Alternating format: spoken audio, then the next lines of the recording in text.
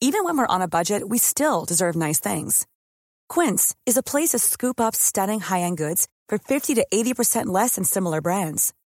They have buttery soft cashmere sweaters starting at $50, luxurious Italian leather bags, and so much more. Plus, Quince only works with factories that use safe, ethical, and responsible manufacturing. Get the high-end goods you'll love without the high price tag with Quince. Go to quince.com/style for free shipping and 365-day returns. Hold up. What was that? Boring. No flavor. That was as bad as those leftovers you ate all week. Keke Palmer here. And it's time to say hello to something fresh and guilt-free. HelloFresh. Jazz up dinner with pecan-crusted chicken or garlic butter shrimp scampi. Now that's music to my mouth. HelloFresh. Let's get this dinner party started. Discover all the delicious possibilities at HelloFresh.com.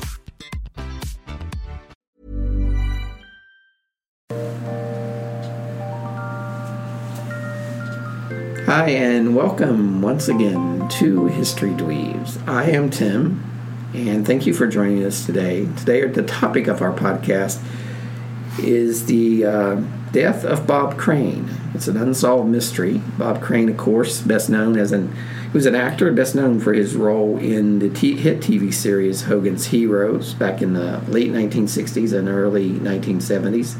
He was murdered back in June of 1978, and that case remains unsolved. So we're going to talk about Bob Crane and his demise. But before we do, let me introduce our panel. I'm joined, as always, by the very lovely and talented the Queen Ameen, the mistress of the macabre, the most feminine person on this podcast. That would be... That's accurate. Yeah, that is accurate. Thank you. Well, sometimes the Colonel... sometimes he gives me a run for my money. And he wears pink shirts. He's comfortable. Yeah. And that is, of course, pill-popping, penis-loving, Satan's dirty little secret, Brandy. How are you today, Brandy? I am good, Timmy. How are you today? I am well. How was your weekend? My weekend was all right. Got to see some family and, gossip about other members of our family that weren't there, so that was awesome. That's good. That was quite a stir on our Facebook page, the History Dweebs, the podcast page. If you're not a member of that group, please join us. But there's It's free. It's free. History Dweebs, the podcast. Most Facebook pages are free, Colonel. But people were trying to guess your middle name, and you revealed that, of course, in our last podcast. And your middle name is Vinay. Vinay. Vinay. And there was a lot of guesses, and but we did have one person get it right? We did. All right, we did. Awesome. That's very exciting. Who got it right? I want to give a shout out to. I want to give a shout out to my Aunt Beverly for staying strong. Oh, does she listen to a podcast? She does sometimes, I think. She knows enough. She knows enough to tell my dad that he doesn't need to listen, and she also knows enough to say, sometimes they're a little vulgar. So I assume she listens. Sometimes. Yeah, I assume she's listened at least once. Yeah, if this is your first time joining us and you really don't like vulgarity, is that a word? Not the thing for you. If you don't like vulgarity, loosen your ass up and go somewhere else. All right? Come back when you're ready for us. Our podcasts is explicit, so we're probably not the podcast for you. We talk about lesbianism a lot, but that's because it was Diane Trowbridge. Yes, Diane got Diane knew my name. Diane got it correct. She did. Thank you, Diane. 42 years, nobody's gotten it right. But Diane did. Yes. And it has a little accent on it. I know, even though you're not Hispanic, you shouldn't be allowed to use that. The Hispanics are not the only ones that use the accents. Well, the French. Well, are you French? I don't know. Could be. Well, Renee has an accent above her name. But I like Renee. She's a nice lady. But she's got it. No, I don't mind Renee. I mean, Renee brings a lot of strength. She has a lot of strengths, and she's a good person. But I mean, if you're going to, so that's one little black mark against her. But I'm willing to overlook that. Whereas you, Are you giver? Are you?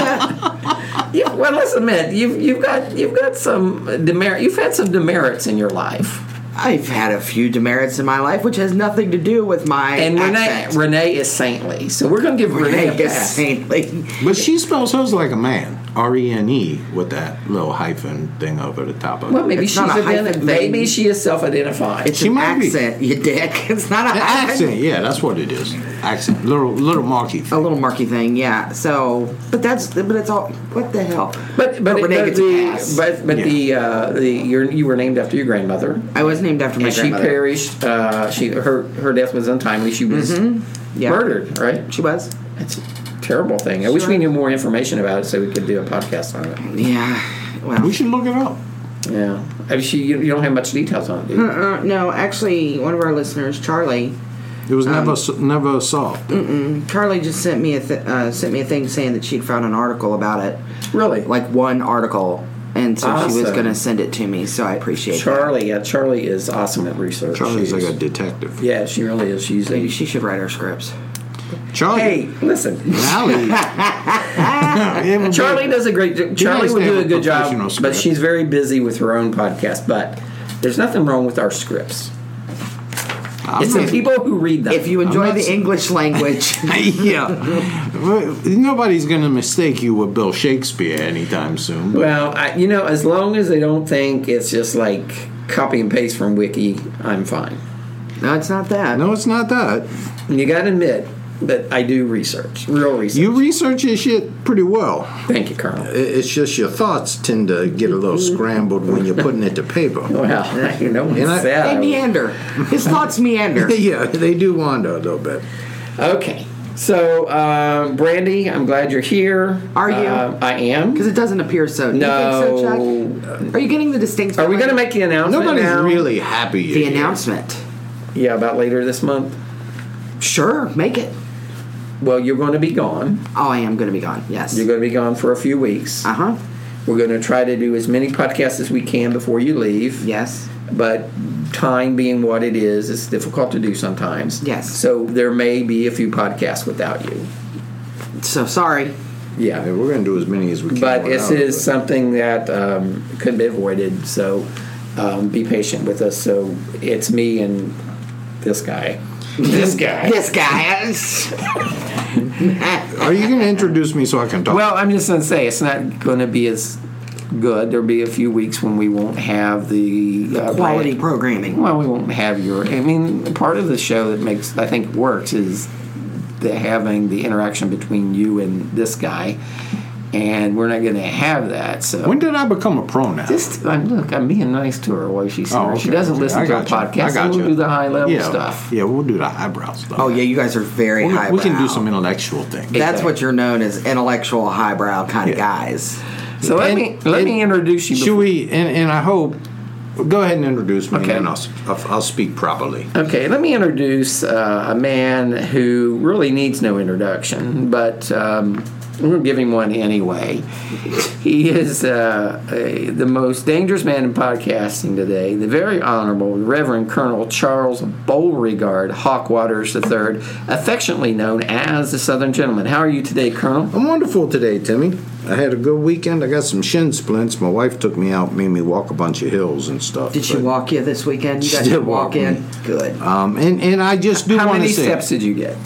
I think I was like at 15,000. Not as many as you, marathon man. Yeah, Simmer I down. don't know what you got going I mean, on. this- it's like you're homeless and shit, just wandering the streets. I did. I You know had who he is? 20. I walked a marathon over the weekend. You're fucking Forrest Gump when he takes off. I really thought I was thinking that, except he ran. Whatever. But yeah, I was thinking that. I thought, If Forrest just Gump keep did it, you walking. can do it. You know, one time, Yeah, Timmy, but I like just keep swimming. You guys haven't watched Nemo probably, but well, that's what it is. I got a hold of. But I was telling you, I mentioned it earlier that I just got the Fitbit last week, and I'm challenging my friend Sherry, and we got all these challenges and stuff going on. But it's not good for Fitbit. Really, is not good for someone with OCD, man. I mean, No, it's because you got to pass what you did yesterday. Yeah, and then it's like eventually you just fall over dead. So, but I mean, Well, but it was a nice gift to from a nice gift from my mother.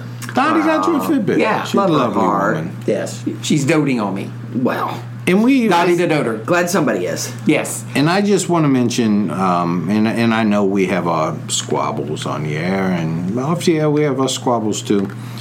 But I really do hope that this penis removal surgery you're having goes well. Yeah, and because I'm not having. You mean Brandy? Brandy. Yeah, I'm gonna continue to keep mine if you don't mind. No, you keep yours, but Yeah. Brandy is. Well, I'm donating it to you, so hopefully To the needy. that'll help you out. I am. They I'll said, be swinging 10, Demi. Well, I mean, you were on, micropenis.com where we got your name. Yeah, and well. so I said, you know what? There's a man in need right there. It's very nice of you, Brandy, to be an organ donor. And He damn near has a vagina. I thought I'd help him out. my parents always wanted me to be an organ donor, but they wanted me to do it while I was While living. you living? Yeah. Well, So you're going to be having some type. We won't call it surgery. We'll call it a procedure. A procedure. Okay. Just having a procedure. Yeah, that will remove your penis and they'll put it on the kernel. sure, if we're going to go with that. Sure. Okay, and the kernel apparently you're not going to be out at all, so they must just They're just gonna staple it or staple it something. on They there. super glue it. It's super glued. Okay, All right. Let's get into the topic. Before we do, though, I'd like to give a shout out to our sponsors. We'll get into the Kellogg's. Kernel shout out later. Kernel shout outs later, but let me get a quick shout out to our sponsors Michelin. from Patreon.com. If you would like to contribute to the podcast, you can do so by visiting patreon.com/historydweebs. And we have merch. I don't think that we have, We haven't posted We it, but haven't if you said go to anything our Facebook page, you can find merch. Get your T-shirts, your cups, your koozies. There's all kinds of stuff. adult marital aids. I mean, there's all kinds of stuff. We got the History Dweebs dildo, Tim. Yeah, it's outstanding. It's a rubberized version of Chuck. Well, not quite, because Maybe all right for Yeah. anal No. probing. Not his penis, just Chuck. I see. Just Chuck. It's like a little statue. because Like a I little am, statue. and like Oscar. soon my book on relationships will be out. Oh, no, and Dr. we will Phil, be it will putting it not. on there. No. And try to teach because so many people getting divorced. Are you trying to say we have some dysfunctional folks on our page? We got some fucked up people on that page, Timmy. I mean, Yeah. do you ever go to the page? And you're do. going to help. And I love every You one are of going them. to I mean, help. there's some people I think I could give some There's guidance not to. anybody you could give guidance to. I love everyone on our page. They're so fun. That's the best part of doing this whole podcast. So if you would like to join the merriment, please do so by checking us out on History Dweebs, the podcast group on Facebook. But I want to give a quick shout out to our contributors on Patreon: Alicia, Chip, Bridget, Cindy Lou, Andy Happ, and Chahara. Thank you very much. Yay. We really appreciate it. We cannot say thank you enough. And if you, like I said, if you want to contribute, go to patreon.com/historydweebs. And doesn't matter how much you give, even if it's $1. Just a wee bit. A wee bit. We Just a wee really, bit. really appreciate it. It helps cover the cost of this podcast. So let's get into Bob Crane. For those of you who are a little bit younger, you may not remember Bob Crane. Bob Crane was an actor, and he was on a hit TV series called Hogan's Heroes, and it was about it was a comedy. The really funny premise of Being in a concentration camp. Well, no, it was a prisoner of war camp. POW camp, POW yeah. camp in Germany. But Germany. It was a very popular TV show. But he was on that show for 6 years. It ran 6 seasons, and he was the star. He played Colonel Robert E. Hogan. Here's a funny thing about that show, Timmy. Little known fact. Of course it is. While Colonel Klink, he was definitely afraid of the SS. Yeah, they would mention the SS. Not once did they use the word Nazi. Oh, really? On that series. Yeah. Not one time did they use the word Yeah, it was Nazi. kind of I mean, this was about 20 years after the war, so it wasn't that long ago. It wasn't that long after the war. Yeah. So anyway, after the series ended, he took on some other acting roles and some other acting roles. Yeah, he had. Yeah, we'll get into his interesting hobby. Proclivities. Yeah. On June 29th, 1978, Bob Crane was found bludgeoned to death in his Scottsdale, Arizona apartment, a murder that remains officially unsolved. So we're going to talk about... We're done. No, there's a lot goes into this. But let's talk about his early life. Robert Edward Crane was born on July 13th, 1928 in Waterbury, Connecticut. He was the second child of Alfred Thomas and Rosemary Crane. His older brother, Alfred John, was born on May 14, 1926, so he was 2 years older than Bob. They were of Irish and Russian descent, and Bob Crane was raised in a traditional Catholic household.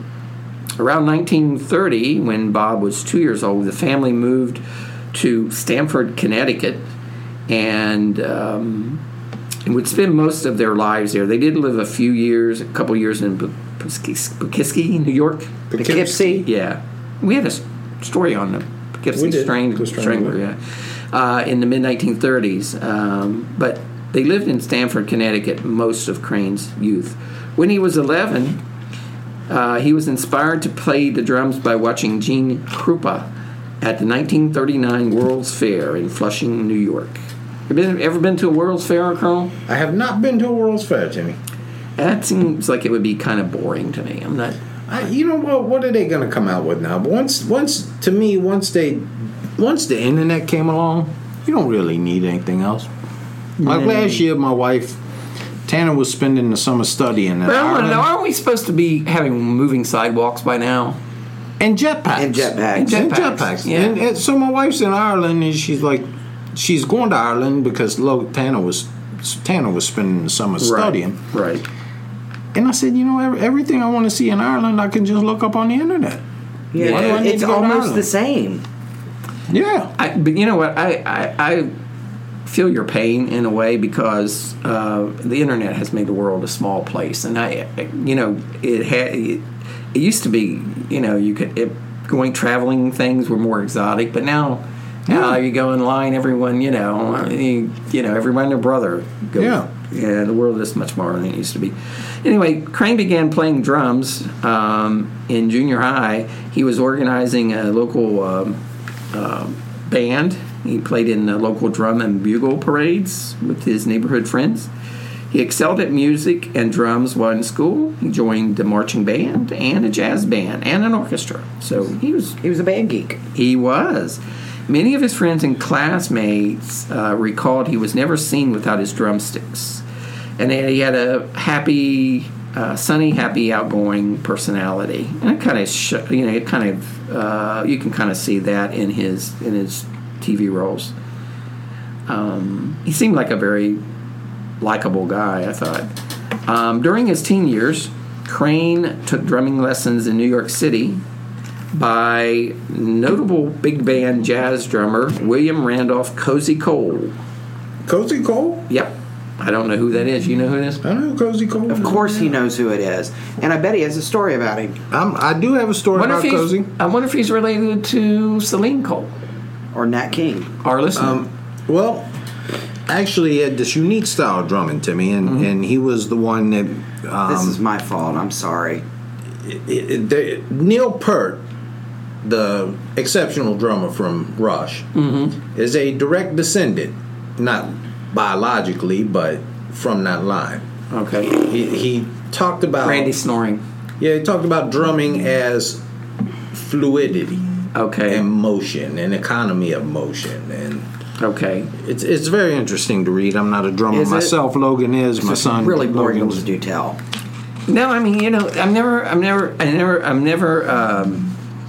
every time we have these podcasts, I'm amazed with your knowledge, Colonel. You always have something to contribute. Now, Oh my God. Now, I'm not going to go check that out, so I'm going to go with you on your word. But you're probably making it up. I believe No, he was No, when I he don't- came I'm along kidding. with I know you're talking the notion, the theory of drumming as economy of movement, Okay. and how you can make the same. To make it simple, you can make the same drum stroke, a sound, with a 2-inch drum stroke as you can a 6-inch. Okay. And if you're going to be doing that, that's not true. I think a 6-inch stroke is better than a 2-inch stroke. I think it is too. it depends. No, it doesn't. Okay, but anyway, he aspired.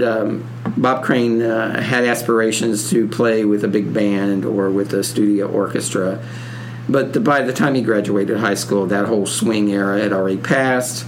So Crane played in a couple of different orchestras in Connecticut, and he graduated high school in 1946. His first job out of high school was as a watch repairman and as a sales clerk at a jewelry emporium store in Stamford. I bet they don't have very many watch repairmen anymore, do they? But actually, they do. Timmy, I just had a watch that I had broken, and I found a jeweler that could fix it for me. Not too many people wear watches anymore, do they? I love my You know, watch. I have probably 25 watches myself. I tend to wear the same watch all the time, but there are jewelers who can repair watches. Well, that's good to know. In 1948, Crane enlisted for 2 years in the Connecticut Army National Guard, and he was honorably discharged in 1950. The Connecticut National Guard. Yeah, well, I bet they're bored. Let's should know. I bet they're bored. Well, 99% And, of the time. and snobby. And I bet they're a little snobby. bit highfalutin. Yeah. I would just say that he probably, just missed the Korean War because it broke out in 1950, and he just got out of the Guard. In 1949, He was a lucky bastard because he graduated from high school in 1946.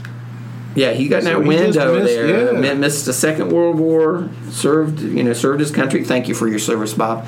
And now he's out honorably discharged in 1950. In 1949, Crane married his high school sweetheart, Ann Terrazin. They had 3 children: Robert David, Deborah Ann, and Karen Leslie. So in March of 1950, Crane took his first job in radio at WLEA. They're on your side. In Harnell, New York, where he was also named program director. Well, how? He did all right. Right. That's one of those small stations where you did everything, and they probably made the same salary. Just all right, you're program director. Kind of like here. You just get a title change and no money to go with it. After 9 months, he returned home to Connecticut, where he worked at WBIS in Bristol as part of their morning personality and program director for 3 months before moving to Bridgeport, where he took a job at WLIZ. So he's moving around in radio, starting to make a name for himself. In November 1951, at WLIZ bought out WICC in Bridgeport and transitioned most of his on-air staff, including Crane, to WICC. He had a morning show at WICC, where he was also program director. He beat out Boston's biggest radio station, WEEI, in its morning ratings to try to solve their problem. So basically, they tried to hire him away to beat the competition and get him on board. So the bigger radio station was coming after him from Boston. But at the same time, CBS, who owned WEEI, had a problem. They had their longtime morning man in Los Angeles had just resigned to be the host of a TV game show called Colonel. TV game show called Jeopardy. Called the $64,000 Oh, the $64,000 question. I was hoping it was Wheel of Fortune. Yeah. So after Bob Crane refused their offer to move to Boston, they offered him a job to move to Los Angeles. So he kind of wanted to get out of New England. He wanted to do more with his music career. So he saw this as a good opportunity. So after some negotiations with CBS, Crane accepted a job at KNX, but he got a stipulation in his contract, which was really rare at the time, that he could play his own records. Oh. He was cutting his own records. Remember, he's his love for music, which is something that had really been done. Seems like before. a conflict of interest to me, Tim. It does too. It's because I have a couple sort of of like that. albums, and we haven't put them on the show yet. No, not yet. We are waiting till you're dead, and then we will. Yeah, then we'll play. He signed a 5-year contract with CBS to go to their radio station there in Los Angeles in August of 1956. Him and his wife and their son relocated to Hollywood. The Bob Crane Show debuted on CBS Radio on September 3rd, 1956. He spent more than 15 consecutive years in radio from March of 1950 to August of 1965. And changed radio for generations to follow. He brought a whole new dimension to broadcasting, including the art of sampling, which of course he was the first rapper. Yeah, kind of. He's just very popular today. He would cluster commercial songs, commentary, I think we cluster. current events, entertainment, and music, and all in one seamless program. So he was gifted at voice impersonations. I think we talked about this before, how there's very few impersonators like there used to be, like Rich Little and guys like that. But Crane was one who did a lot of impersonations, and he did them on his show. He became known as the King of Los Angeles Airways, a man of the 1,000 voices. So, he was doing pretty well, making a name for himself in, they're probably their second largest market. I'll tell you who's a good impersonator. Mm-hmm. Matt Damon. Is he really? Yeah. Who does he impersonate? Oh, he does all kinds of people. Jack Nicholson. He does a great Matthew McConaughey. Everybody can do Matthew McConaughey. Just get stoned. Yeah, Ben Affleck, of course he does. I said Jack Nicholson, but he does some very good impersonations. Good, yeah. So, in addition, Crane to his show, he was he continued his drumming career. He would play on the show, and he became like the premier celebrity interviewer. So he was kind of the Barbara Waters of his time, interviewing celebrities. He was the #1 rated morning program in Los Angeles, and he interviewed stars such as, get this, Colonel, this will impress you, Frank Sinatra, Marilyn Monroe, Johnny Carson, and Bob Hope were all frequent guests on this show. Now that'd be an impressive lineup. Mm-hmm. But Crane had higher ambitions. He wanted to pursue acting opportunities. He got the acting bug when he was out there. And he talked Johnny Carson he subbed for Johnny Carson, I should say, on a TV show called Who Do You Trust? And acted on shows, one of my favorite shows, The Twilight Zone. I love Rod Serling in The Twilight Zone, Timmy. Rod Serling from? The Twilight Zone, Timmy. Yeah, where was he born? He was born in Chillicothe, Ohio, Timmy. Was he? I think he was born in Cincinnati. Was he? Yeah, I think so. Google that, if you would. I know he lived in Cincinnati. Write that down. Alfred Hitchcock Presents. You remember that one, Colonel? Oh, I love that one. Yeah. So he started getting some acting gigs. And then Carl Reiner was a guest on his show, and he persuaded Carl Reiner to book him on the Dick Van Dyke Show in 1961. And as you know, Colonel, that was a big show. That was a big show. You couldn't have the name Van Dyke anymore. No. It'd be offensive to people. Or Dick. Or Dick. Yeah. But that, of course, Dick Van Dyke was a popular comedian at the time, and his show was very popular. Also starred Mary Tyler Moore.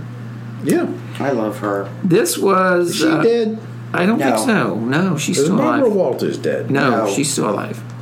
This is where he was... when he was on the Dick Van Dyke Show, he was spotted by Donna Reed, of course, the Donna Reed Show. What other movie did she play in? What movie did she play in? Donna Reed, she was in Leave It to Beaver.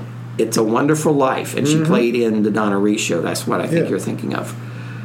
So he got a reoccurring role on the Donna Reed Show as her neighbor, Dr. David Kelsey. That show ran from 1963 to 1965, but it was a very, very popular show. Donna Reed, as I mentioned, she played in... He was from Marion, Ohio, Timmy. Okay. Rod Sterling. But I do know Rod Sterling lived a long time in Cincinnati before going out to L.A. Bob Crane acted in small roles in dramatic films, and he had these, roles on... He was on Peyton Place and Man Trap. In 1965, he was offered a starring role in the television comedy pilot about Allied prisoners in a German POW camp. And the name of the show was Hogan's Heroes. How can you go wrong when you're doing a comedy about being a POW? At least it wasn't a comedy about being in a concentration camp. That might have been... Well, that would have probably been a little bit... That's one step It's like too the far. Diary of Anne Frank, the comedy, Yeah. the musical. I've been to her house, by the way. Really? Yeah. Tanner's been to a house. When he was in Ireland, he flew over there. Yeah. The character of the wisecracking Colonel Robert Hogan fit Crane like a glove, and the show, which had a rebellious spirit of Stalag 17 and The Great Escape, became a hit, finishing in the top 10 during the 1965 and 66 season. The basic concept of the show is that Hogan and his teams led the Nazis, the Germans, to believe that the camp was escape-proof, but then they kind of come and went as they wanted. They were there to spy, basically. They had a little telegraph machine down underneath. You lift up the board, they go down in the basement. And they had the little telegraph machine radios. They were POWs, but they were running the CIA outfit. Yeah, kind of like spies. Stalag 17. Right, and it was funny.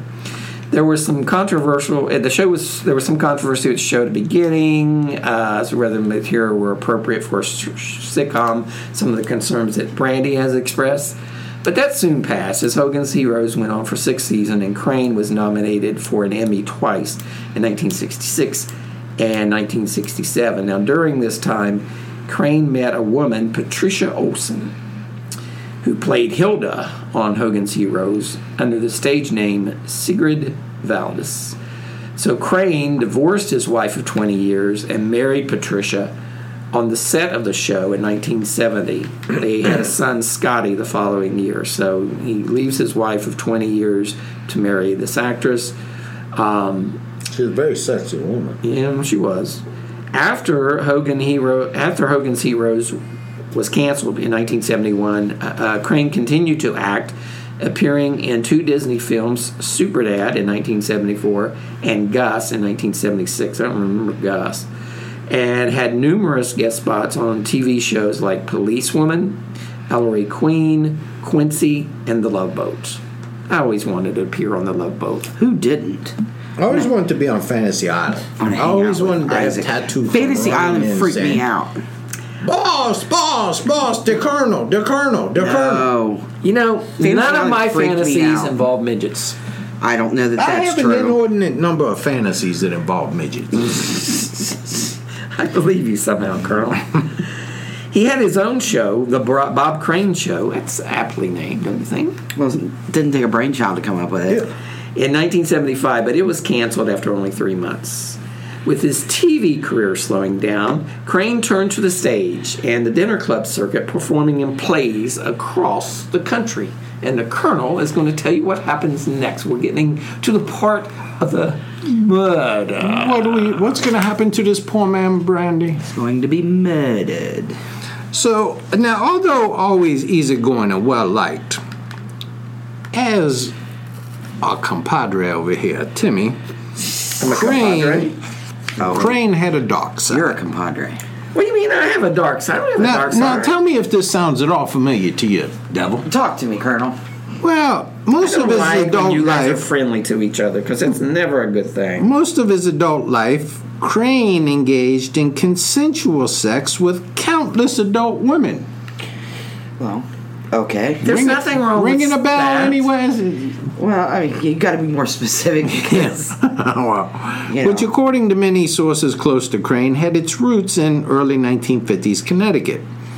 Now, as time went on, his proclivities also included amateur pornography of women. That does sound like Timmy. In which they were willing participants. Crane claimed to enjoy this lifestyle. Now, who wouldn't? But So he liked making sex tapes, basically. that's back when they had the 8mm film, I think. Now, I've heard rumors, Brandy, that there's a Colonel sex tape out there. I hope that it is destroyed. You know what? Me, Paris Hilton, and Kim Kardashian all got sex tapes rolling around. Yeah, but not at the same time. Not the same time. Or with each other. No. And Actually, they actually had other people in their sex tapes. yeah, my sex tape is a one-man show. Yeah. But Do you have like little symbols on your knees that you together? An accordion on his back. yeah. Okay, continue, Colonel. Okay, so as time went by, What worries me is that dancing monkey in the corner. Yeah. how do you think I get aroused? So even though he kept it hidden from many of his extended family members and closest friend, he loved this lifestyle. Yet with others, he was candidly open about it. He played drums at many of the local strip clubs Sure. in Los Angeles long after he was successful and did not need the money. Yeah, that's a weird hobby, playing drums. I guess he just liked playing the drums. But No, he liked to be in the strip clubs. Well, I mean, I understand that. I mean, who doesn't like a strip club? But it seems like, by that point he was pretty well known and popular that, you can't be doing it to meet women. Well, he was warned about the dangers of such a lifestyle by his friends, as we have warned you, Timmy. And he listened, but then shrugged it off. Comparing it, and I'm just going to say one word. All right. One word, Timmy, to prove my point. And the devil, you know what I'm talking about when I say this. Inky. Okay. Well, First she's of all, different. I was thinking Dirty Diana. Or Dirty Diana. But first of all, they're both very nice young ladies. They had. I think you're stretching the word lady quite far. Yeah. I They think both by the were a lady. little damaged, but they're very nice. Uh-huh. No, what I'm talking about is Inky. You had known Inky for 10, 15 minutes before you engaged in That's not fornication true. and That's not carnal true. relations, Timmy. That's not true. But we bonded quickly. Yes, but it's not. I mean, We call her Inky because she was covered with tattoos. She had a few That's what tattoos. she called herself, wasn't it? Yeah, that was her name. I think coming up with your own nickname like that is That's something. crazy. Yeah, it does. Yeah, You think it's a dick move? It's- Come up yeah. with your own nickname and I do kind Well, of. if give you're gonna yourself come up with- titles if you're going and- to come up with one, do I better do. than Inky. I do think it's a dick move to just give yourself titles and Yeah. nicknames. That's I know, crazy. Inky's a very nice young lady, and She was not a nice young lady. She left you an address to send her gifts. Yeah. Yeah, that never happened. Inky's no lady. Yeah, she was no lady. Well, But anyway, he was one. it was like a Patreon thing. If you want to, If you want to donate to the go cause, fund me. Yeah, but somehow that never happened. But Well, so anyway, his friends came up and they tried to warn him. This is a terrible lifestyle. It's going to get you sent straight to hell. It's not a Christian lifestyle at all. Well, don't be so hard on him. The guy was just, He said hard on. he was just Sowing his oats? Sowing his oats. I'm sure you sowed an oat or two. I've sown an oat or two, but I wasn't filming the oat sowing, and I wasn't tying people up and hitting them with crops and whatnot. No, Hey. that's a misnomer on this thing. It's a misnomer. He was not into BDSM. They put that in the movie they made about they made a movie about Bob Crane's life called Autofocus, and about his darker side.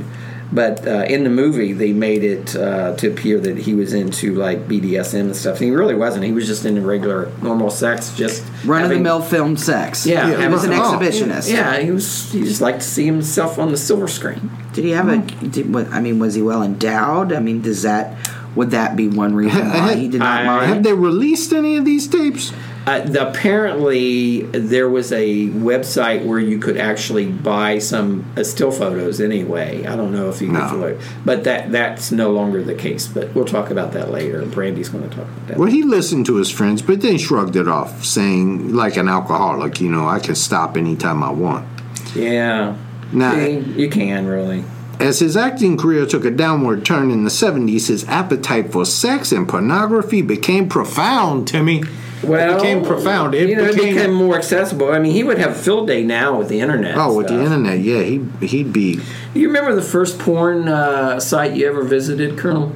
Hold on, I could give you Persian Kitty. Me too. PersianKitty.com. Yeah. They'd have the thumbnails. Yeah. And have the little. Yeah. When I first went to Persian Kitty, you could only. There was no video then, right? You could. It was only, little gifs and pictures. Yeah, pictures. Yeah. Mm-hmm. But they had like all the different categories and stuff. Yeah. Brandy, do you remember your first porn site you went to? What? Not the first porn movie you starred in, but the first that you went to. Let me tell you the first porn movie I ever saw in my life. On a VCR. A friend, we went to a Foreigners concert in Huntington. Foreigners or Foreigner? Foreigner. Oh, this is where you got snowed out? Or the show was the wrong day? The show was canceled. Yeah. But we didn't know it. So we drive, we go to Huntington. It's about 45 minutes from my hometown. And one of the guys that I'm with, I'm probably like 16 at the time. One of the guys I'm with lived in the neighborhood, and he worked at the atomic plant near Portsmouth. And he was aware, the guys that worked that plant was aware of a house of ill repute. So he says, let's go check it out. Now, I was thinking, it's always just full shit. I didn't really think that it was a real whorehouse. You didn't know what ill repute was, did you? Yeah, I knew what ill repute was. But anyway, we go to there. They ask, they do like the old speakeasy. They open a little slot in the door and ask you where you Wiener checker. No, there was no dick inspector there. But anyway, we went in, we sat down, and they had a TV on. And this guy saying this, it looked just like a bar. Well, in a few minutes, here it comes. They played VCR, and it was Debbie Does Dallas. Now, I'll tell you the first one I ever seen, Timmy. It was an outstanding movie, by the way. If you haven't seen Debbie Does Dallas, I highly recommend it. Because she did Dallas. The entire town of Dallas. She was in a little outfit, Dallas Cowboys cheerleaders. That was Madeline Chambers, wasn't it?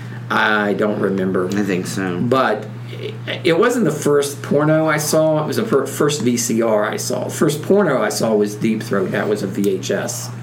The first one I ever saw on VHS, and this one just blew me away because you're gradually introduced to these things, Jimmy. Cinematic masterpiece. So we went into I was with a friend of mine, and we was going to a notorious marijuana dealer's house. Mm-hmm. And, the Devilweed. The Devilweed. And we purchased our said Devilweed, and he invited us in, and we sampled our said Devilweed, and it was very potent to me. Did you inhale? It was very potent. I did inhale. And he popped in a movie and said, "You have to see this." And it was Asian ladies. Oh, yeah. Ew, simmer down over there. yeah, I didn't mean to get you going. Timmy, this is no lie, this is the truth. They started to have, there was a couple men started to have some carnal relations with a girl. Mm-hmm. And then a man got up and relieved himself on the girl. Oh, without asking? And that's impolite. It's bad form. Yeah, I had never seen anything like that, and I was full of THC. And I thought I was actually hallucinating, because I thought certainly that man is not urinating on that woman. But he was. There he was, alas, urinating on that woman, and I thought, this does not seem erotic to me. I tell you, dude, one time we had maybe 20. So I was afraid to watch porn from then on. I thought maybe about 20 years ago. I thought maybe I've been doing things wrong. You never know what your friends are into. You know what I mean? Don't. And we went to a friend's house, and we had a Stratomatic baseball draft. Mm-hmm. It's like a fantasy football league baseball draft. And he had been buying these. Now, this is when the internet was really new. He had been buying these VHS videos on the internet.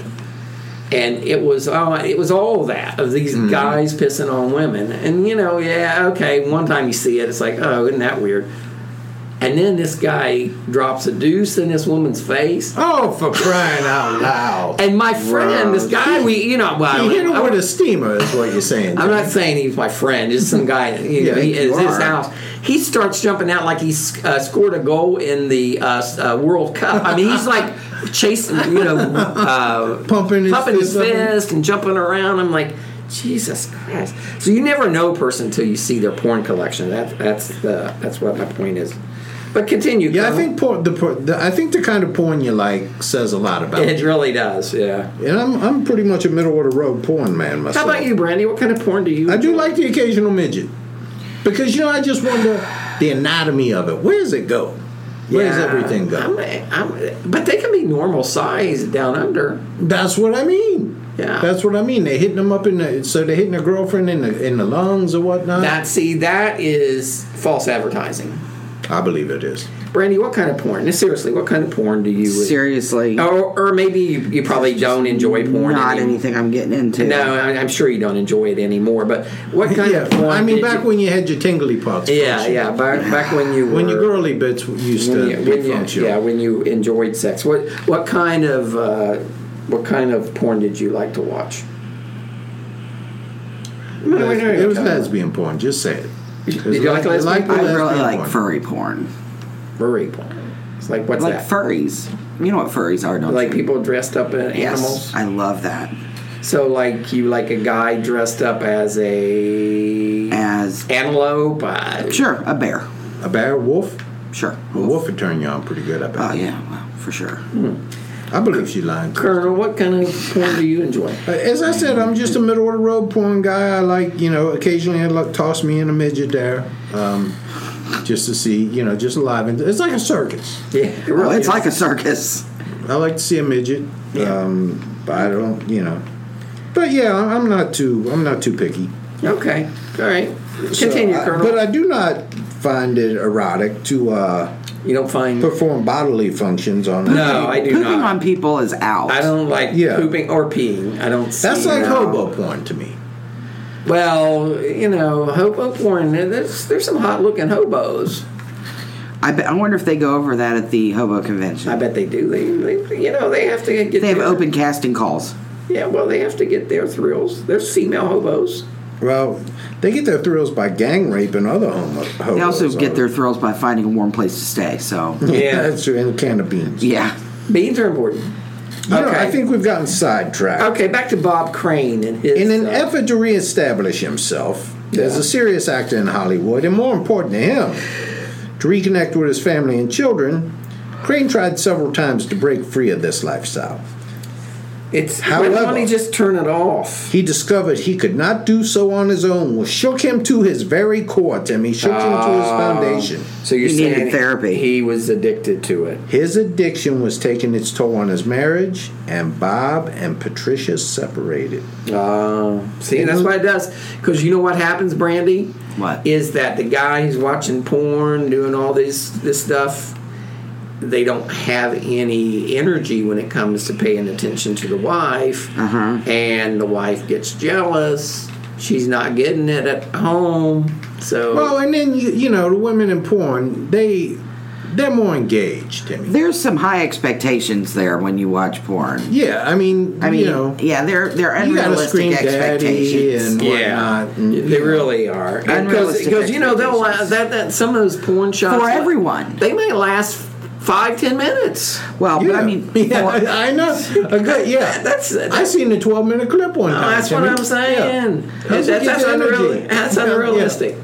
I mean, for everyone, I think that real life is, comparatively speaking, is a letdown for everyone. Well, I think real life just in general is a letdown. Yeah, but when you compare it to porn.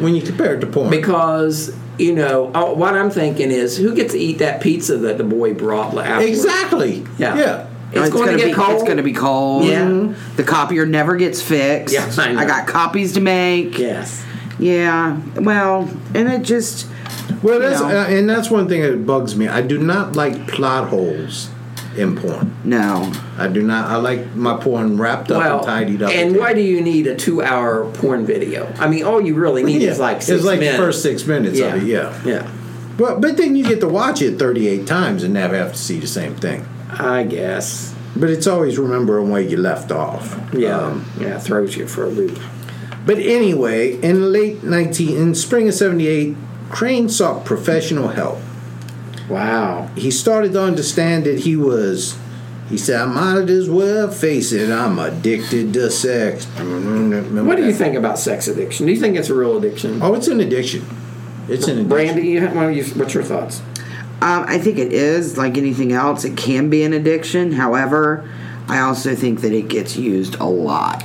So you think it's just like obsessive compulsive behavior, just whatever? It's Yeah, I think it gets misused a lot. I think, David Duchovny has an affair on his wife, and all of a sudden, he's a sex addict, right? And he's going to go to rehab. But really, he just needs to keep it in his pants, right? Well, I think I think Anthony Weiner might be. He truly may be. Yeah, because what's the definition as an addict? Hey, I'm Ryan Reynolds. At Mint Mobile, we like to do the opposite of what Big Wireless does. They charge you a lot, we charge you a little. So naturally, when they announced they'd be raising their prices due to inflation, we decided to deflate our prices due to not hating you. That's right. We're cutting the price of Mint Unlimited from $30 a month to just $15 a month. Give it a try at mintmobile.com/switch. $45 up front for 3 months plus taxes and fees. Promo rate for new customers for limited time. Unlimited more than 40 gigabytes per month. Slows full terms at mintmobile.com. If you're looking for plump lips that last, you need to know about Juvederm lip fillers. With Juvederm Volbella XC and Juvederm Ultra XC, your lip look, whether it's subtle or bold, can last up to 1 full year with optimal treatment and no additional maintenance. Find a licensed specialist and see if it's right for you at Juvederm.com today. That's JUVEDERM.com. Add fullness to lips in adults over 21 with Juvederm Volbella XC or Juvederm Ultra XC. Do not use if you have severe allergies or a history of severe allergic reactions, or if you're allergic to lidocaine or the proteins used in Juvederm. Tell your doctor if you have a history of scarring or taking medicines that decrease the body's immune response or that can prolong bleeding. Common side effects include injection site redness, swelling, pain, tenderness, firmness, lumps, bumps, bruising, discoloration, or itching. As with all fillers, there's a rare risk of unintentional injection into a blood vessel, which can cause vision abnormalities, blindness, stroke, temporary scabs, or scarring. For full, important safety information, visit Juvederm.com.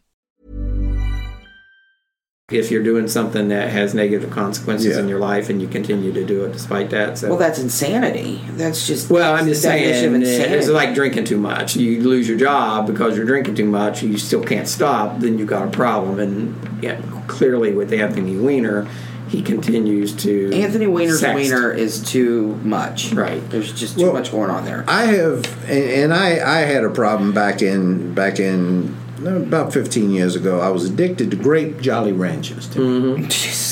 And sexually or no, just eating them. This is totally almost the same. I finally got off. You're talking about the candy, just not Happy Ranchers. No, just the grape specifically, Jolly Ranchers. Okay, I see. You got me confused there. But the problem you have to watch out for is that when you are free of an addiction, you replace one addiction with another. Yeah, so then you went to cocaine. No, then I became a sex addict. It's a slippery slope. I became a sex addict. I was doing it 11, 12 times a day.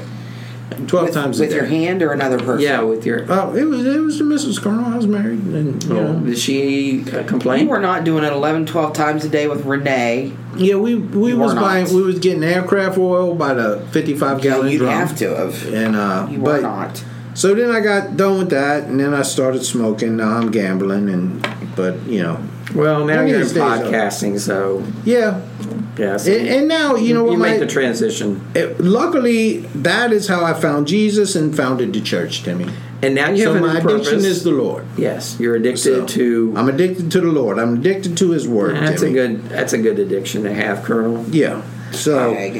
Anyway, continue with the Bob Crane. He was reportedly about to begin work with the leading psychologist specializing in sex addiction, after his play Beginner's Luck closed in Scottsdale, Arizona. Okay, on so July 1, he's getting ready to go see this shrink. Okay, so he's in Arizona. He has a play. He's working at the theater. Did this require a recap? Well, he said it kind of fast. I'm just setting the scene. Okay. And he's getting ready to change his life.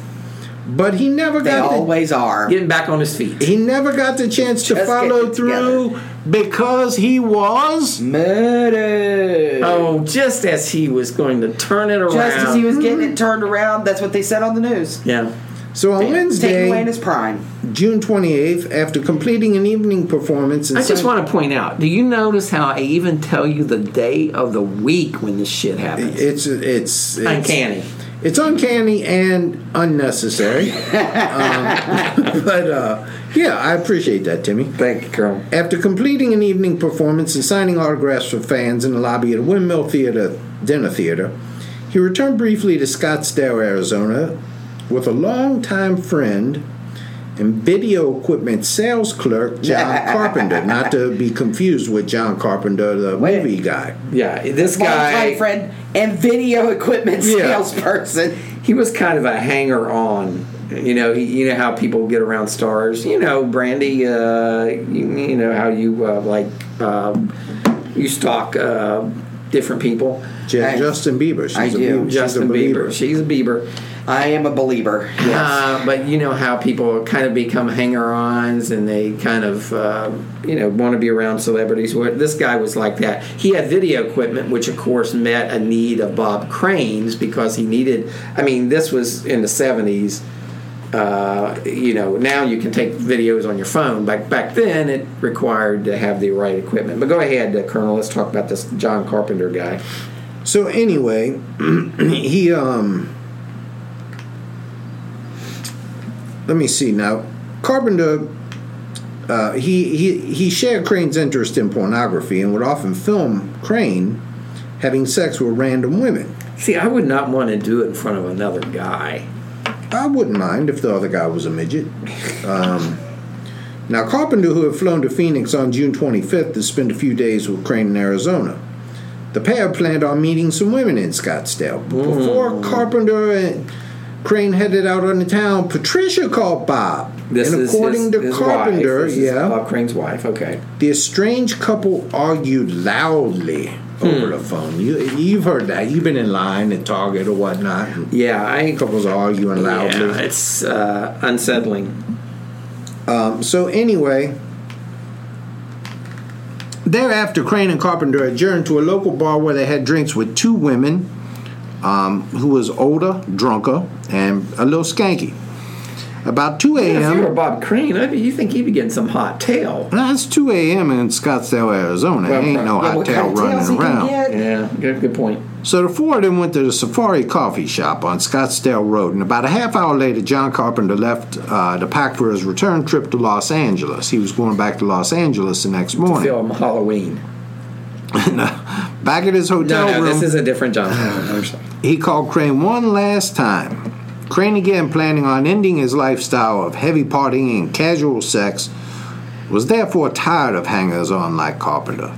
During his last phone call, Bob reportedly told Carpenter that their friendship was over, that he had poor hygiene, and that he wanted the $25 back that Carpenter had borrowed from him. Okay, only one of those things you said was true, and that is that he told Carpenter that he could have told him a lot of things on that phone call. But he told him that, okay, buddy, I'm done with you. He said, I'm done with you. Yeah, he broke up with him, his friend, basically. Now, Crane's Beginner's Luck co-star Victoria Berry. Do you really have to tell someone? Wouldn't you just not return their calls or something? Well, I think it's the responsible thing to do. Oh, I don't. I think it's much better. I know, but you do that with your dates and stuff. You just disappear. Yeah, you just go missing. Dirty Diana's still waiting for you to visit her in jail. She's not in jail. She's still waiting in her commissary. Yeah, I was going to say she's still waiting on that $5 a week she used to put in her commissary account. She is not in jail. You don't blasphemous. So anyway, now she's very cute though. Crane's Beginner's Luck co-star Victoria Berry. Dave said he would do her. That's not saying anything. Colonel said he would do her. That is definitely not saying anything. Yeah, I would. I got an addiction. I got an addiction. I got an addiction. She was an attractive young lady. Continue. Okay, so now this is an important part here. Could I get through it? Yes. Crane's beginner's luck co-star Victoria Berry would knock on Bob Crane's door at the Winfield Place Apartments around 2 p.m. on June 29th. I don't know what day of the week that was because Timmy did not put that in there. Well, sorry. The front door to his apartment, 132A, was closed. You've hit that motherfucker like 10 times. How many steps have you taken while you're sitting I've got there? 17,000 steps in so far today, and it's only 2:53. And the last time you hit it, you had the same number of steps because you ain't got up out of the chair. Yeah, so what are you doing over there? I need to take a walk. Continue. So, Jesus Christ. So anyway, his door, she knocks on the door. Come in. But there was no come in. She's knocking on the door. You're giving a feminine voice to Bob Crane. I'm sorry, come in. Yeah. No, you're supposed to say, Bob, are you in there? Bob, are you in there? All right, let's try that, Brandy.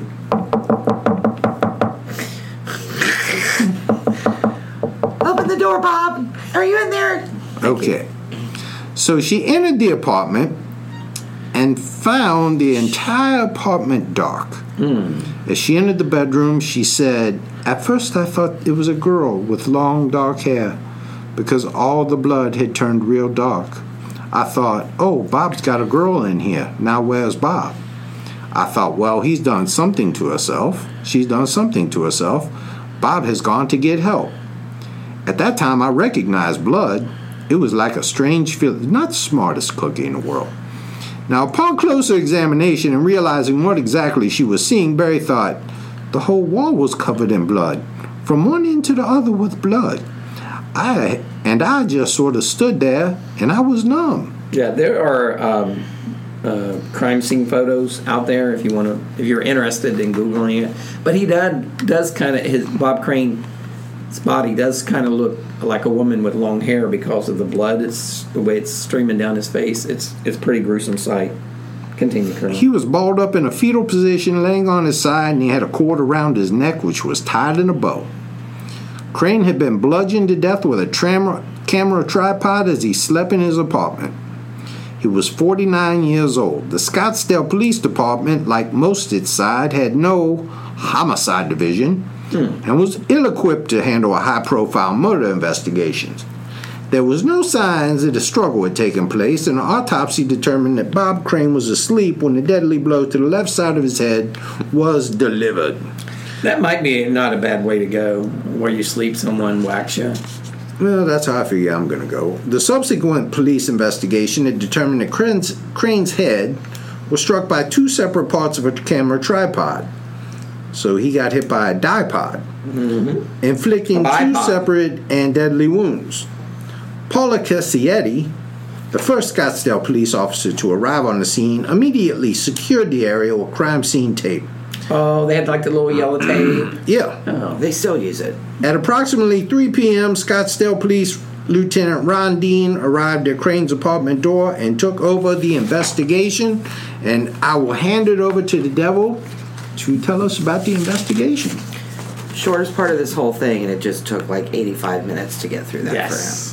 Because Timmy had to tell us about his whole porn life story. Well, the reason why, Brandy usually covers the murders, but the Colonel, being a slacker, he wants the short part.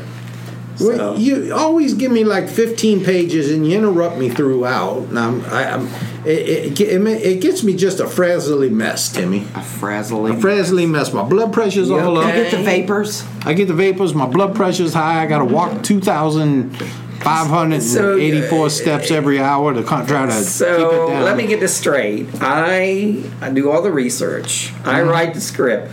But because the songs, because you have to read an extra paragraph or two, you're all upset. I'm just saying because you're the talent. He's a diva. I'm just saying you ask.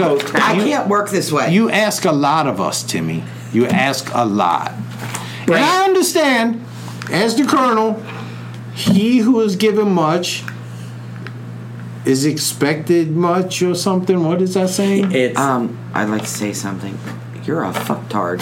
So I think we're gonna go ahead and move on. To whom much is given, much is expected. With great power is great responsibility. Right. I mean, we could do heavy is the head that wears the crown. Yes. Yes. Brandy, what about the investigation Tell of us the about the murder investigation of Bob Crane? White as the butt with my foot up their ass. Okay, initially, investigators surmised that the killer was someone Crane knew. Seriously, I'm going to kill you in that Fitbit.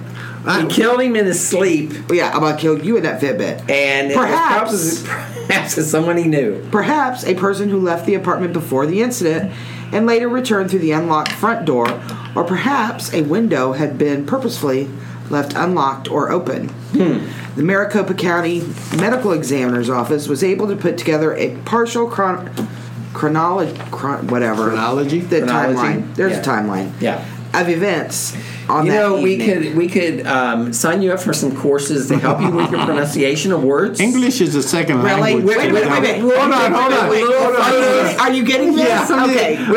Stay with me. Yeah. Stay with They'll me. have little photos of lips and how Stay with me. How you shape your lips to form words. It'll be very helpful for you. You know, it'd be helpful for you. Look at a map sometime, and you'll discover there's no country of Wells. Continue, please. Surely had a lot of suicide there. Word. They got a lot of heels there too. Yeah, tons of heels rolling. So let's see. Okay. Oh, I got you a day here. Sometime during the early hours of Thursday, June 29th. Because it was important. Toward the end of the week. While Crane was sleeping, it's Friday Eve. While Crane was sleeping on his right side, That's important. the murderer would strike a deadly blow to the left side of Crane's head with some type of heavy, blunt instrument. Because the right side was covered up with a mattress. Yeah, that would have been more difficult. Yeah. More challenging. A second, much lighter blow would crush in Bob Crane's skull, likely killing him immediately. For some unknown reason, the perpetrator likely then tied an electrical cord tightly around the actor's neck. It's overkill. We got overkill. Well, he wanted to make it look like he was someone strangled him. But by the time, really, because the big blunt force trauma to the head doesn't, He was hoping that wouldn't show up on the autopsy. Well, I would, yeah. And I want it noted autopsy. Autopsy. Continue, please. I'm just saying. Let's see. But by the time he did all this, Crane's dead. Before leaving, the killer apparently wiped blood off the murder weapon using bed sheets and then pulled the sheet up over Crane's head. Money was found in Crane's wallet, which eliminated robbery as a motive. See, that's a misnomer too, because if I was going to kill someone, I would take most of their money out, but leave like $13, and that way they think it's not a robbery. But I don't think that word means what you think it means. Misleading. Okay. Would you agree, Colonel? Is that how you would do it? Well, typically in the past, what I have done is left. I figure half for me, half for the corpse. Yeah, Timmy. that's fair. And 10% for the church. Well, they have to pay the guide on the river Styx. Yeah. I think that's cool. What did you think about that band called Styx? I like Styx. all their songs sound the same to me. That's like Chicago. All their songs sound the same. Sailing away. No, Carmen, You're not allowed to sing. All right, so See, now you got me started. I've got to be free. I will stick this in your carotid. The investigation at the crime scene brought to light Bob Crane's kinky secret sex life, That's ahead of me. which he continued to pursue while in Scottsdale, just as he had for several years earlier. He had a long-standing fetish of videotaping himself and his female sex partner, of which there were many over the years, and various stages of sexual acts. So It is rumors of this kind of activity, as well as other penchants, We'll search for tomorrow. like playing drums at various titty bars in L.A., that purportedly cost Crane many TV and movie acting gigs. Apparently, producers were fearful of having their screen product associated with such a double life. Yeah, this was back in the day when people were a little bit more conservative. But we'll try, oh Lord. See what you did there? They're from Chicago. Carry on. Isn't it interesting that Chicago is from Chicago and Styx is also from Chicago? I am from Lebanon, so we got that covered. Isn't that interesting? Yes. It's not at all, so... I read Bruce Springsteen's autobiography of Oh, my God. How was it? It was excellent. I'd say it's a Aside from the Bible, Timmy, it's probably the finest book ever put the pen by man. Approximately 50 pornographic tapes were found at the Winfield apartment, as well as professional photography equipment in the bathroom for developing and enlarging still shots. And so he's doing film and pictures. Well, you know, there's some promotional stuff that goes on. He was doing some There's promotional stuff that goes on. I'm just thinking. Yeah, no, there's no. Yeah. A negative strip was found in the enlarger revealing a woman in both clothed and nude poses. A hefty album of similar pornographic pictures was missing from the death scene. Several items that the police declined to identify were missing from Crane's little black bag. A small multi-zippered carrier, much like the Colonel's man purse. Quick question. Yeah, he does have a man's purse. Quick question, Devil. When you and Dave into our husband Dave, your husband Dave is a fine man, excellent man. Are you going to besmirch his good name? No. He's going to besmirch your good name. No, not at all. I just am curious. When you do your marital relations, have sex, basically, is what he's saying. Thank you. Do you film it at all, ever? Have you ever filmed yourself on? Have you ever filmed yourself? Oh God, no. Did you do it in college when you was doing come your lesbian on. stuff? No. It wasn't so easy because phones didn't film back then. Did you watch Meet the Press I yesterday? didn't have those. I did not. They were talking about Trump bringing up Clinton's infidelities, and Chuck Todd, the moderator, says to Rudy Giuliani, they were interviewing him, and he's a Trump advocate, and they said, "Are you really the right messenger considering your history of infidelity or something?" And he says, "Well, everyone has that." No, they don't. Let me explain Which that. I thought was a fair, yeah.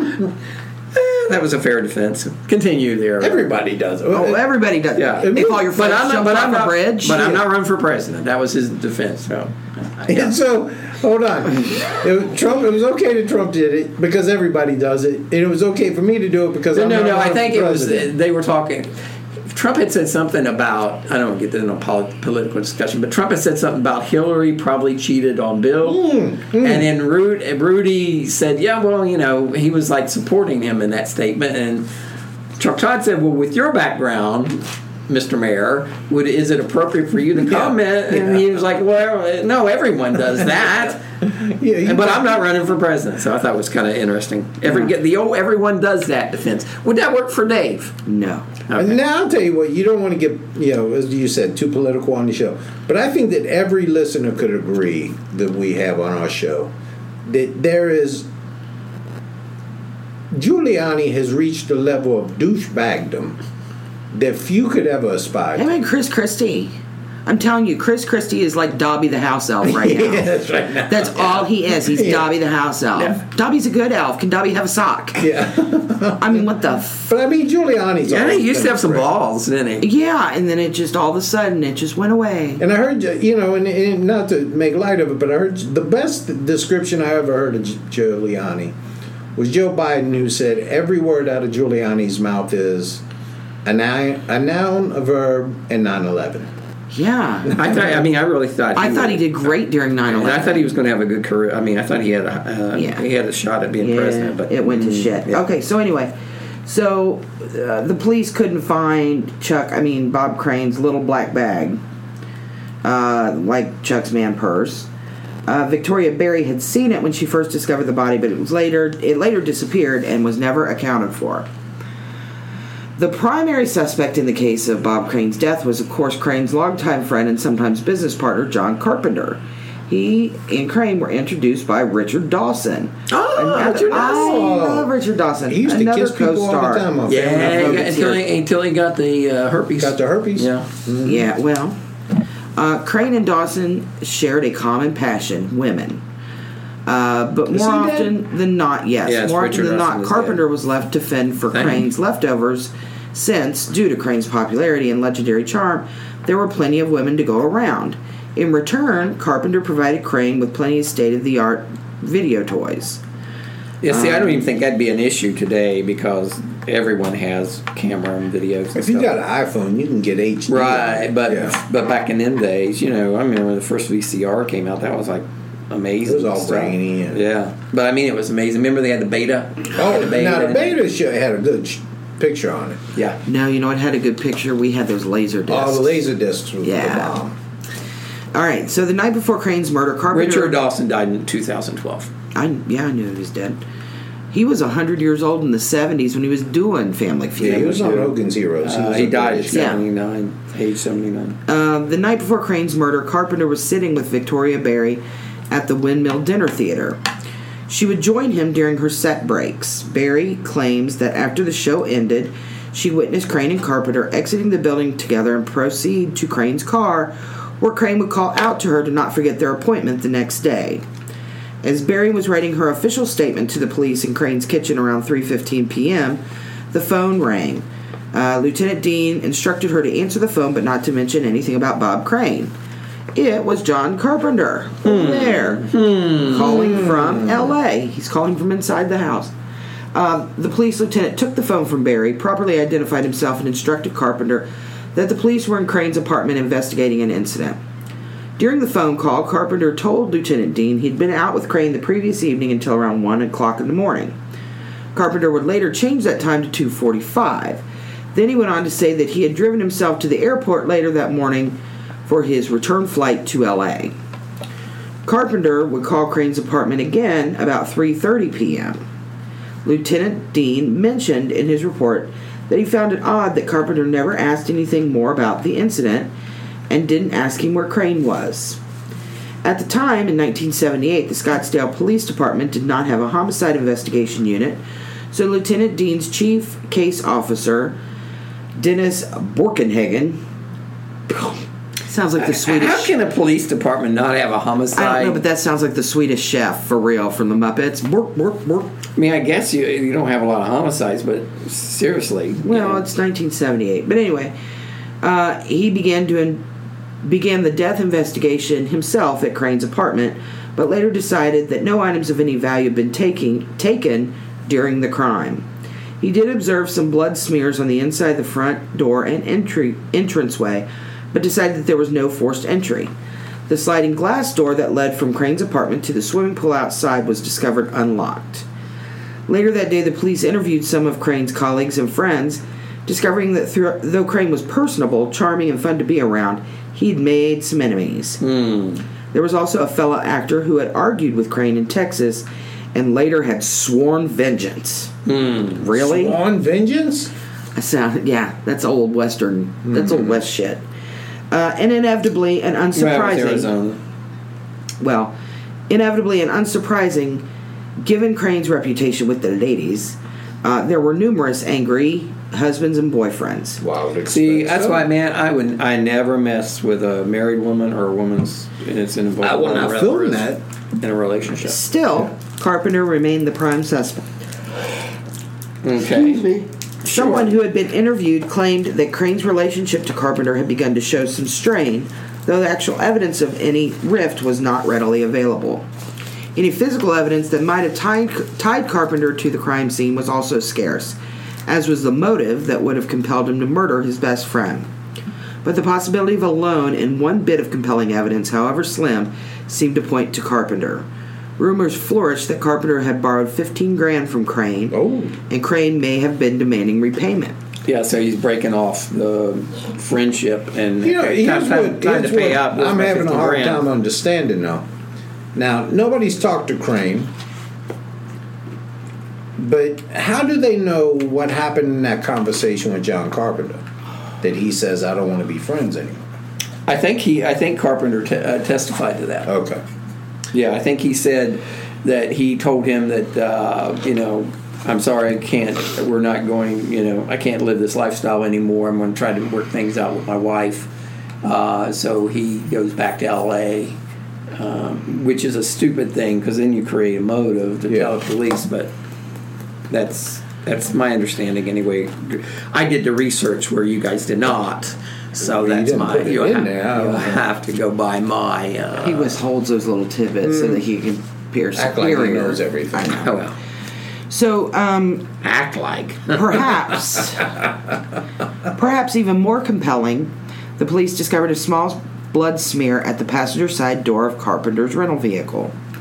Carpenter had complained about a problem with the electrical wiring with the car and had been sent out for repairs.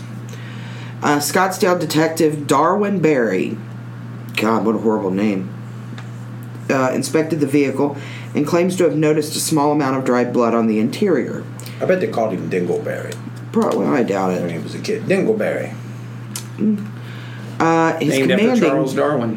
Mm-hmm. His commanding officer, Dean, ordered the car towed to the DPI compound in Phoenix. The car was examined and photographed by criminologist Brute Bergstrom of the Arizona Department of Public Safety.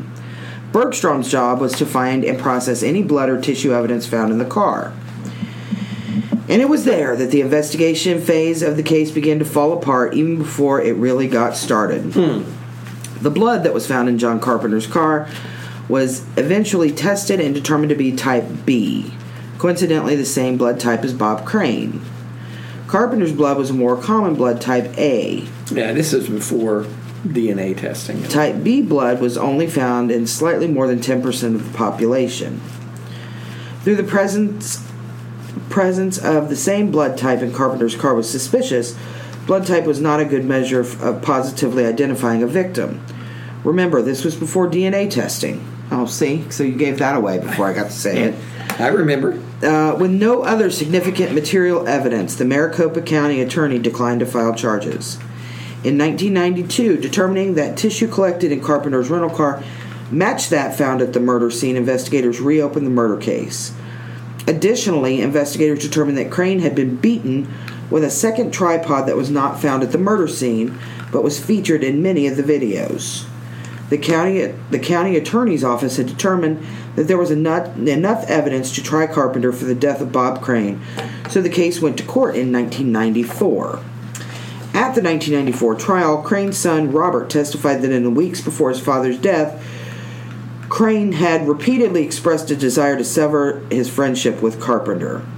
He said Carpenter had become a hanger-on and a nuisance to the point of being obnoxious. My dad expressed that he just didn't need Carpenter kind of hanging around him anymore, he said. He testified that Crane had called Carpenter the night before the murder and ended their relationship. Carpenter's attorney attacked the prosecution's case as circumstantial and inconclusive. They presented evidence, including witnesses from the restaurant where the two men had dined the evening prior to the murder, and that showed that Carpenter and Crane were still the best of friends. They noted that the murder weapon had never been identified or found. The prosecution's camera tripod theory was sheer speculation, they said, based solely on Carpenter's occupation.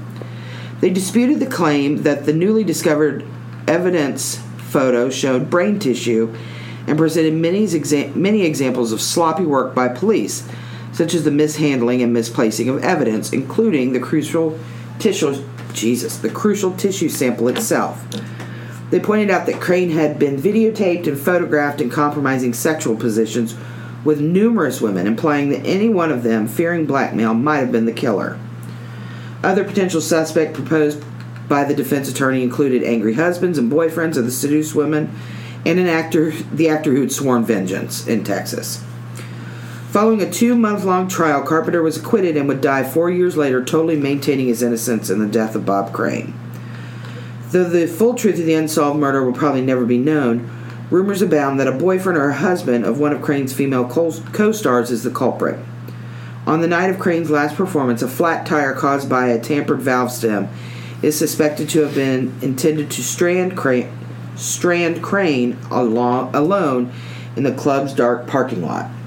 After the trial, Robert Crane Jr. speculated publicly that Crane's widow, Patricia Olson, might have had a role in instigating the crime. Nobody got a dime out of the murder, he said, except for one person, alluding to Crane's will, which excluded him, his siblings, and his mother, and left the entire estate to Olson. Sounds like sour grapes to me. Right. But still, follow the money. Yeah, but, I mean, there's no evidence that she was involved in that. That's just him saying she benefited from his death, but that doesn't mean anything. He repeated his suspicion in a 2014 book. Maricopa County District Attorney Rick Romley, who prosecuted the case, was not convinced and responded, "We never characterized Patty as a suspect." He added that he was convinced John Carpenter murdered Bob Crane. Officially, Crane's murder remains unsolved. Crane's life and murder were the subject of the 2002 film Autofocus, directed by Paul Schrader and starring Greg Kinnear as Crane. Love Greg Kinnear. The film, described as brilliant by Roger Ebert, portrays Crane as a happily married church-going man and popular Los Angeles disc jockey who succumbs to Hollywood's celebrity lifestyle after being a television star, meets Carpenter, learns the wonder of home video, and descends into a life of strip clubs, BDSM, and sexual addiction. Scotty, Crane's son with Olsen, challenged the film's accuracy in a October 2002 review. During the last 12 years of his life, he wrote, Crane went to church 3 times. When I was baptized, when his father died, and when he was buried. That sounds like you, Colonel. Crane was a sex addict long before he became a star, he said, and may have begun recording his sexual encounters as early as 1956. Yeah, you had to have a Super 8 back then. I don't know what they used. He was a sex addict before sex addicts were cool. One of those crank cameras back then. Yeah. Jeez. In June 2001, Scotty Crane launched the website bobcrane.com. It included a paid section featuring photographs and outtakes from his father's sex films, and Crane's autopsy report that proved, he said, that the father did not have a penile implant, as stated by Autofocus. Yeah, there was a lot of things in that movie that tended to be not accurate. The site has since been renamed Bob Crane, the official website, and no longer includes a paywall or controversial material. Robert? I mean, you would pay I think there was like crime scene photos there too of his dad's. Well, shit, he got left out of the will. This is his son with his second wife. So Well, I don't know. He wasn't in the will. Yeah, well, His whatever mother was, but Yeah. But my point is, that's a creepy way to make a buck off your dead dad. Yeah, why would you put up your dad's sex tapes? Yeah, exactly. Ew. Bob Crane is buried at Unless the they turned you on or something. Westwood Village Memorial Park Cemetery in Los Angeles. Poor Bob Now, Crane. what I don't understand is they got the DNA samples. Why don't they just go back today and do a match? I think they got the right person, and they just Yeah. they, But he's dead, so whatever. Yeah, I think Carpenter did it. that would be my opinion, although it wasn't the opinion of the jury at the time, apparently. But It had to be a man unless it was an angry lesbian. Jesus. Because a woman couldn't swing the tripod hard enough to crush his skull. you never want to piss off, and it's something worse than an angry lesbian. Unless it was a college softball player. Female college softball player. They could crush your skull with a tripod. Randy, your comments on that? I could crush your skull with that microphone right now. That's what I mean, see? Yeah. My point exactly. When you had when you had road games when you were a softball player, did you guys like share rooms and sleep in the same bed and Take bubble baths. yeah? So what do you think about Bob Crane? Timmy, what do you think happened? I think he was a good guy. I liked his. I didn't care too much for Hogan's Heroes, but he always seemed like a nice guy to me. I didn't. I don't begrudge the man a little hanky panky. I mean, if he wants to, if that's his thing to be filmed. I'm camera shy myself, but the Colonel's known to love the camera. I like the camera. Camera doesn't like him very much, but he seems to like it. And I'm sure at some point he'll be doing Facebook Live where he is disrobing. I think this is a cautionary tale, Timmy, and if we've learned anything from the Friday the 13th and Halloween movies, it's if you fuck, you die. Yeah, really. Don't have sex, especially if you're a teenager. Yeah, and somebody gonna hack you to pieces. Yeah, they will, and be careful. Don't hitchhike. I think we've learned that. Yeah, don't hitchhike. But I think that's a lesson to be learned here. And the other lesson is if you're a female softball player, You probably take bubble baths with your teammates when you're on the road. Get done, have pillow fights. Yeah. But they probably take the bubble baths after the pillow fights because they're all sweaty from the pillow fights. And then they give each other's pedicures. Yeah. Did you get a lot of pedicures, Devil? I currently get pedicures. You know, Renee went for a massage the other night. Feet are disgusting. And she was telling me how great it was. And she said this woman was so good, I gave her a $20 tip. How do you think there was a happy ending there to me? I think we discussed this before. And yes, I do think there was. Yeah. As long as she gave a tip, $20 she was tip, happy. Yeah. I think that's a little sketchy myself. You think that's You guys really need to get out more. I mean, really, you please do. Get out. Well, me personally, I've never had a massage. I mean, clearly, I've never gone Timmy to a is running massage around place. like a bat out of hell all over the place. I am getting my steps in so that I can live to make many, many more podcasts to make our listeners' life a little bit more pleasant. Have you ever thought that somebody might murder you in the street? Yes. Okay. Yes, I think that quite often. And you know, we got this Knockout game. People, this is going around the country, and I said this to a friend of mine that it started here in Hamilton County. This scary clown shit. Yeah, I'm not afraid of clowns. I like clowns. I think they're friendly. They juggle. You're a lying motherfucker. Clowns are fucking creepy as shit. No, I'm not lying. I like clowns. That's an opinion. I can't lie about an opinion. Well, I'll tell you this: they're going around, they're jumping out, and they're trying to scare people. They're attacking people now. Well, and I told my son, I said, "There's two things in this world that ain't ever fuck up a clown. There's no context that is funny, and that is clowns and Holocaust jokes." Well, I like a clown when I will fuck up a clown. I like clowns when they get out of the little car and there's like a lot of Yeah. So because last time Timmy went to a circus, it was 1925. Yeah. But anyway, so I tell my son, I said, there are two And things. they act like they're going to throw a bucket of water on you, and it's just confetti. Two things that ain't funny: clowns Get me and every damn Holocaust time. joke.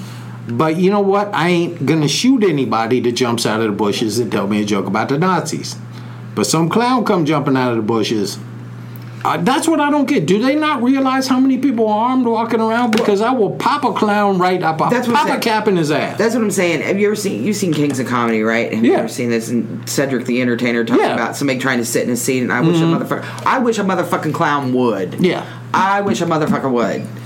I don't know why you have. No, seriously. There are a lot of clowns who are perfectly nice. They're entertainers. There are. Real clowns they are make, pissed. They make children happy. I don't know why you guys are so anti-clown. I'm anti-clown. Although I have to tell you, Timmy, Renee's making me go on this diet, and you know what's not allowed, Timmy? What? Dairy. And you know what's not allowed in cheese? Dairy? I'm going to be part of the anti-cheese coalition with you. Fist bump. Yeah, I'm going to be part of you, that. Brandy, are going to be the weirdo. The lone holdout. Yeah, the weirdo. Coming up very soon, I'm going to be skinnier than both you sons of bitches, and I'll still be eating cheese. Not allowed to eat cheese. You're a cheese-eating bastard. I will be a cheese-eating motherfucker. That's exactly what I'll be. Brandy, where can people find us? They can find us on the... What, you just skipping over? Okay, I'm sorry. We have to go to our segment called Colonel's Shoutouts. The Colonel's Shoutouts. Yes. And let's start off with Colton. Colton Dietz. Mm-hmm. Hey, Colton. Angelo's funny. Larry Trujillo. I like Larry. Larry's a good guy. Larry looks like he might be a made guy. I'm not going to say that out loud. But you hear things. Yeah, you hear things. Terra Venezuela. There's stuff. Yeah, there's things. Monica D'Agostino. Tell me if I got that right, Monica. Tell me if I'm anywhere close to that. Of course, Jessica Williams. Teresa Slavin. Let's see, you know who we got? Just a lovely looking Irish lass, Timmy. Who? Janet Fitzgerald. Yes. Got the Irish name, the red hair. The red hair, beautiful young lady. Scottish. Just seemed like just a lovely Irish lass. Stop. She is a very Grandma Flanagan would love lady. the young lady. Beautiful young lady. Yes, Please stop. So anyway, let's see who we got. Jennifer Siemens. And Jennifer, Linda what's up? Middleton. And Linda, her mother. Steve Fallbush. Now you gave her already one, but because the Dolphins took such a sodomizing, I'm going to give one out to Jahara. Yeah, well, it was just last Thursday, and of course to the beautiful and lovely Tasha Tasha, what's up? Amber Scoville, and a special happy birthday to Elise. Our most beautiful listener in Arkansas. In Arkansas, Yeah. I would say she's at least going to be one of the most beautiful you put anywhere. But happy Yes. birthday to her. What do you think, Elise? About 23, 24? I think she's 28, and Elise, we're sorry we missed your birthday. It's a little late, a couple days late, but I hope you had a great birthday. And thank you for listening. Of course, the Tiffinator, and I believe Bo ran for 3 touchdowns Friday night. Did he really? Again? Another about great game for 190 him? yards, I believe. Wow. Yeah, the Trowbridges. I'm just going to get you one and all and one shout out there. You can't do a grouped shout out. The Trowbridges, the Trowbridge family. It's a Trowbridge family shout out. All right. Patty Wooten, Patty. Angela Cobbs, of course, Mike Birdsall and his lovely, lovely partner, Sydney. Yes. And Wonder. And Wonder, the Wonder Dog. Carlos Perez. And we'll give her another one just to Kate McCarthy, because she gets excited. Now, Andy Volley put up on our page, maybe I'm getting his name wrong, what do I have to do to get a shout-out? Who do I have to kill? Now, I gave him a shout-out, the last one. Maybe he hasn't caught up to him. Donna Curran. Donna Curran. But anyway, Andy, there's your shout-out. Donna and her grandson, Chase, who is not going to grow up to be demented. Yeah, she was concerned because we did the podcast on the Vampire of Sacramento, Richard T. Chase, and she was afraid that he would be associated with that name. And I'm sure he's going to be a fine lad, and that he won't set fires, kill cats, or walk around wearing dresses. Yeah. Of course, our Insight crew, Allie and Charlie. Yes, they're going to do an episode on Vinay, Brandy's grandmother. What? Yeah. No. I'm just throwing that out there as a possibility. No. Why? Brittany and Chris Catlett. Be a great story. There's not enough stuff. And you know, Deborah, I've been getting your name wrong. It's Deborah Chappell. Hey, Deborah. So it is. Sorry if we screwed up. Who else we screwed up? Our own college softball player, Angie Song. Hey, Angie. Yeah. Thanks for listening. Of course, we got Bond. Gene Bond. Stephanie Quick. Stephanie. Sunstar, you need to let me know. Are those 2 little babies that are twins on your profile page? He's creeping pages again. No, it's a profile picture. Okay. When she posts on her Sunstar, thing, and it looks like twins, and they're just beautiful little babies. Trixie. Jennifer Barnes, of course, Denny McNamara. Mm-hmm. We got a new one, Amanda Fenton Bocce-Ball. Hi, Amanda. We screwed up your name, I'm sure, but I'm sure it's not Bocce-Ball, but that's as close as I can get on that. If you can correct us, we'll get it right next time, or try. Paul. Randy's taking classes on pronunciation. Or am I? Because you just fucked up pronunciation. And I messed up Paul's last name. Mampoli. Yeah, hi, Paul, over there in the UK. Adrian Meredith. Emily Skidmore. Did I say Carlos already? Yes, Carlos. Okay. Perez. Of course, we got the legal team for the Colonel, Nicola Reed. And my trusted associate, Jennifer Burdock. Jennifer.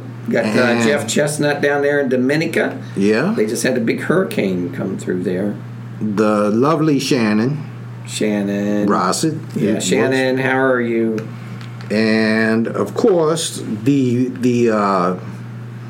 wonderful and lovely Sarah Spaghetti. Sarah? And, you know, we were talking about people who are crazy on the page, and you do a shout-out for her. We do not talk about how crazy people are. No, we were just before. We were talking about how people are active on the page. Yes, active on the page. Crazy. Okay, but there's a couple people on there that could probably use some counseling. 60% rule. What's that you're going to say? And while I appreciate, we love all of our listeners. Tommy Boomershine, but Cindy Lou, don't you think she could probably use a little therapy? No, Cindy Lou is she is one of our sponsors. We love Cindy Lou. And she's very funny. She's a pirate. She's a pirate. And she got a peg leg. Do you got a peg leg? No, she's a roller girl. Oh, that's what I want to say. She's a roller girl. I bet she would just whip your ass, Timmy. Well, yeah, I bet she just throw down on you. So that's what I got, Deborah. I got Deborah Chappell. So that's who we got. Okay, if we left you out, we're sorry. If we left you out, just yell at me on the page, and I will make sure I don't. You have 2 other ones. And, of course, I'm getting to them, Timmy. Okay. We got the lovely Lady Beverly, and Sully, and Alexandra, and Graham. Kim Taylor. Melissa Moon Bateman. Oh, yeah, Melissa Bateman. Stacy Lynn. Yes. Okay.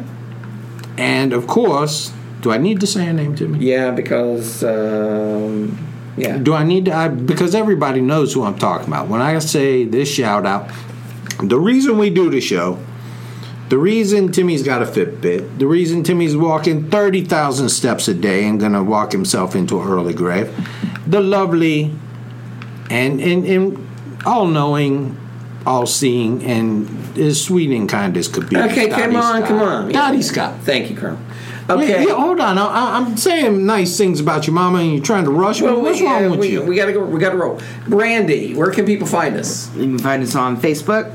Okay, we have 2 pages. The History Dweebs page, where we post. Sometimes we post History Dweebs, our history stuff, and then of course our group, the History Dweebs podcast page. It's a group you can join, and many of the people we've mentioned here are part of that group, and we would love to have you as a member of that group as well. So join us at History Dweebs, the podcast.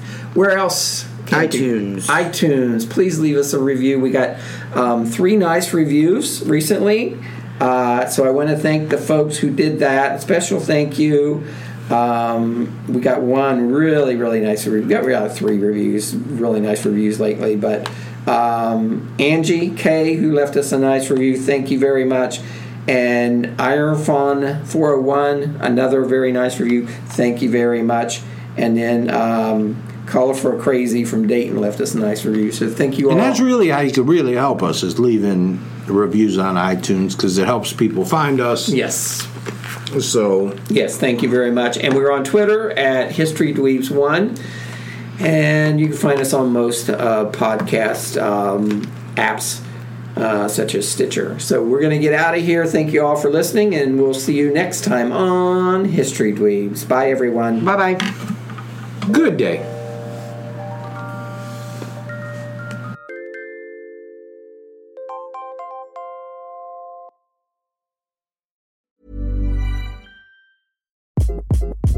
Hi, this is Craig Robinson from Ways to Win, and support for this podcast comes from Invesco QQQ.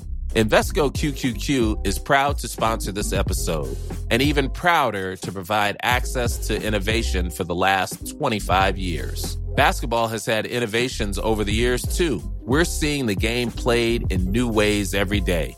Learn more at Invesco.com/QQQ. Let's rethink possibility. Invesco Distributors, Inc.